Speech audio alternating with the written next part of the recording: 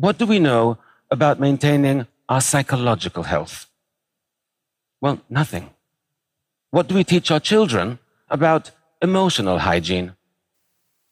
Nothing. That's Guy Winch, and this is the Depression Detox Show.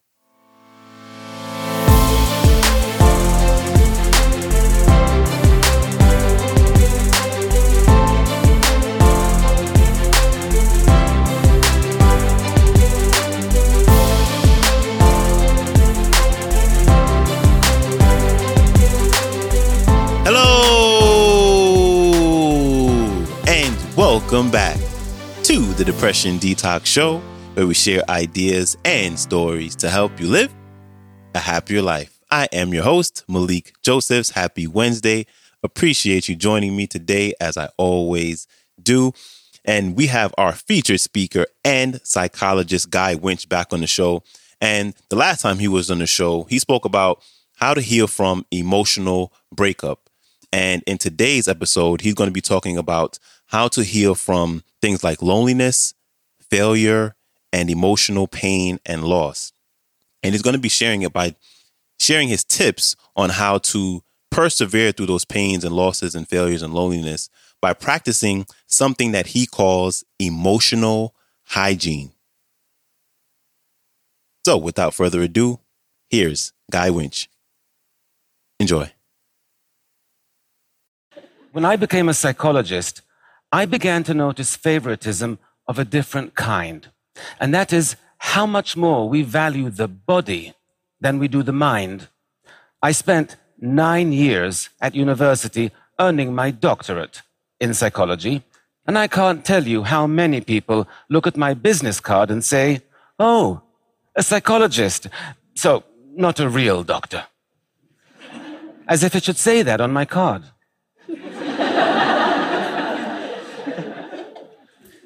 This favoritism, we show the body over the mind. I see it everywhere. We all know how to maintain our physical health and how to practice dental hygiene, right? We know it since we were 5 years old. But what do we know about maintaining our psychological health? Well, nothing. What do we teach our children about emotional hygiene? Nothing. How is it we spend more time taking care of our teeth than we do our minds? Why is it our physical health is so much more important to us than our psychological health? You know, we sustain psychological injuries even more often than we do physical ones, injuries like failure or rejection or loneliness. And they can also get worse if we ignore them, and they can impact our lives in dramatic ways.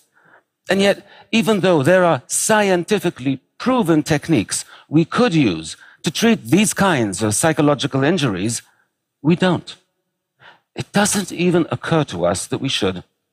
"Oh, you're feeling depressed. Just shake it off. It's all in your head." Can you imagine saying that to somebody with a broken leg? "Oh, just walk it off. It's all in your leg." It is time we close the gap between our physical and our psychological health. It's time we made them more equal. Loneliness creates a deep psychological wound, one that distorts our perceptions and scrambles our thinking. It makes us believe that those around us care much less than they actually do. It makes us really afraid to reach out, because why set yourself up for rejection and heartache when your heart is already aching more than you can stand? I was in the grips of real loneliness back then, but I was surrounded by people all day, so it never occurred to me. But loneliness is defined purely subjectively. It depends solely on whether you feel emotionally or socially disconnected from those around you, and I did. There is a lot of research on loneliness, and all of it is horrifying. Loneliness won't just make you miserable. It will kill you. I'm not kidding. Chronic loneliness increases your likelihood of an early death by 14%. 14%.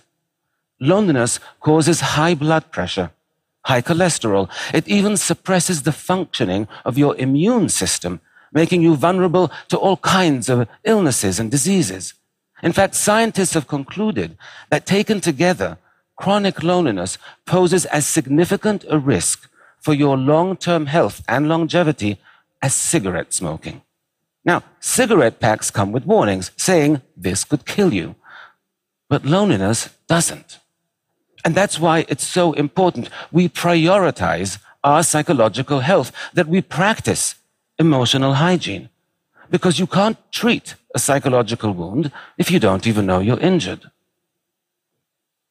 Loneliness isn't the only psychological wound that distorts our perceptions and misleads us.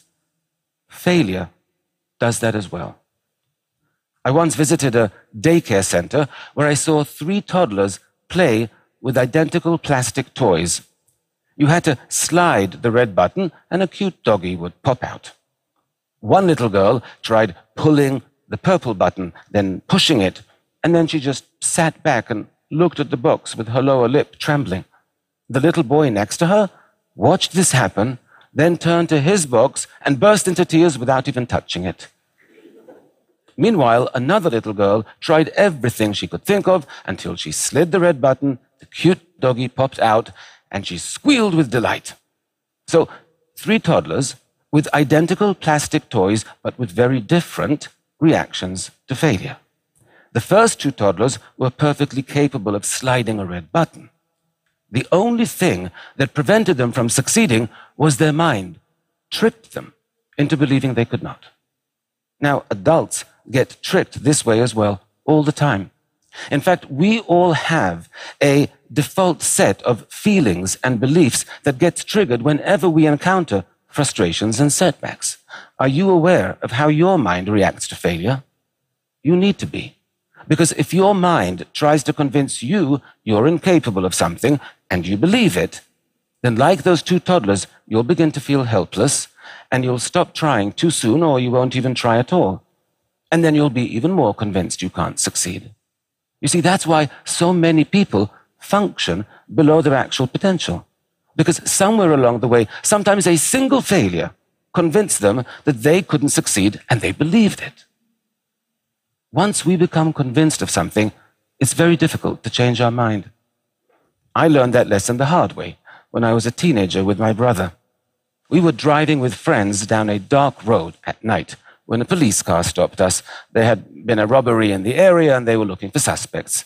The officer approached the car and he shined his flashlight on the driver, then on my brother in the front seat, and then on me, and his eyes opened wide and he said, "Where have I seen your face before?" And I said, "In the front seat." But that made no sense to him whatsoever, so now he thought I was on drugs. So he drags me out of the car, he searches me, he marches me over to the police car, and only when he verified I don't have a police record could I show him I had a twin in the front seat. But even as we were driving away, you could see by the look on his face, he was convinced that I was getting away with something. Our mind is hard to change once we become convinced. So it might be very natural to feel demoralized and defeated after you fail, but you cannot allow yourself to become convinced you can't succeed. You have to fight feelings of helplessness. You have to gain control over the situation. And you have to break this kind of negative cycle before it begins. Our minds and our feelings, they're not the trustworthy friends we thought they were. They're more like a really moody friend who can be totally supportive one minute and really unpleasant the next. I once worked with this woman who, after 20 years of marriage and an extremely ugly divorce, was finally ready for her first date. She had met this guy online, and he seemed nice, and he seemed successful, and most importantly, he seemed really into her. So she was very excited. She bought a new dress, and they met at an upscale New York City bar for a drink. 10 minutes into the date, the man stands up and says, "I'm not interested," and walks out. Rejection is extremely painful. The woman was so hurt she couldn't move. All she could do was call a friend. And here's what the friend said. Well, what do you expect? You have big hips. You have nothing interesting to say. Why would a handsome, successful man like that ever go out with a loser like you? Shocking, right? That a friend can be so cruel. But it would be much less shocking if I told you it wasn't the friend who said that. It's what the woman said to herself. And that's something we all do, especially after a rejection. We all start thinking of all our faults and all our shortcomings, what we wish we were, what we wish we weren't. We call ourselves names, maybe not as harshly, but we all do it. And it's interesting that we do, because our self-esteem is already hurting. Why would we want to go and damage it even further? Right? We wouldn't make a physical injury worse on purpose. You wouldn't get a cut on your arm and decide, oh, I know, I'm going to take a knife and see how much deeper I can make it. But we do that with psychological injuries all the time. Why? Because of poor emotional hygiene. Because we don't prioritize our psychological health. We know from dozens of studies that when your self-esteem is lower, you are more vulnerable to stress and to anxiety, that failures and rejections hurt more, and it takes longer to recover from them. So when you get rejected, the first thing you should be doing is to revive your self-esteem, not join Fight Club and beat it into a pulp. When you're in emotional pain, treat yourself with the same compassion you would expect from a truly good friend. We have to catch our unhealthy psychological habits and change them. And one of the unhealthiest and most common is called rumination. To ruminate means to chew over. It's when your boss yells at you, or your professor makes you feel stupid in class, or you have a big fight with a friend, and you just can't stop replaying the scene in your head for days, sometimes for weeks on end. Now, ruminating about upsetting events in this way can easily become a habit, and it's a very costly one.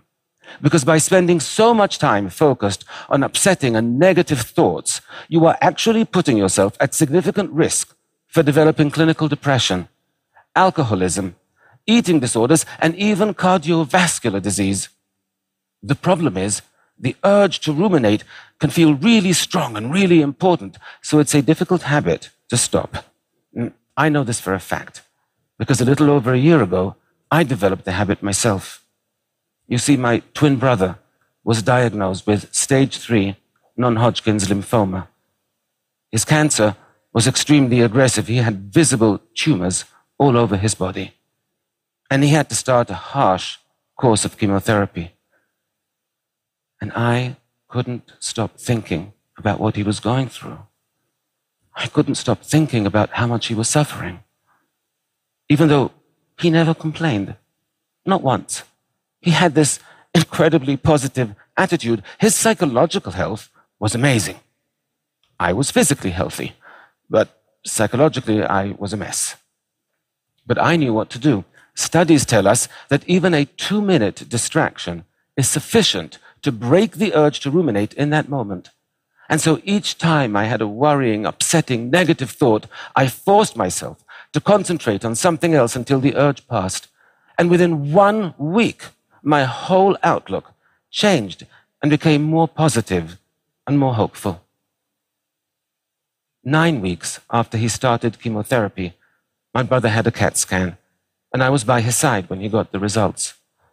All the tumors were gone. He still had 3 more rounds of chemotherapy to go, but we knew he would recover.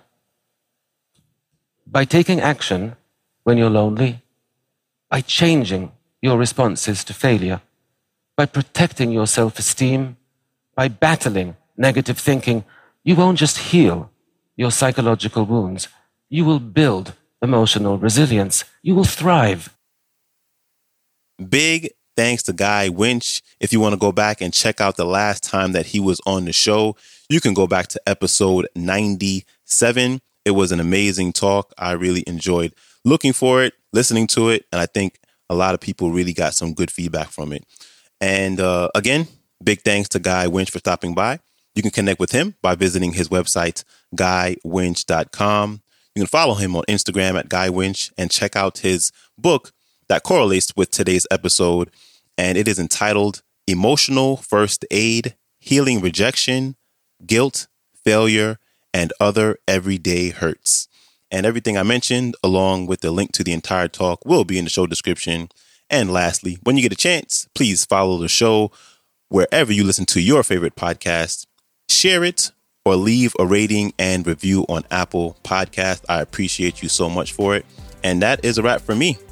I will see you back here Friday, and I hope you have a wonderful day. So, until then, stay strong. Later.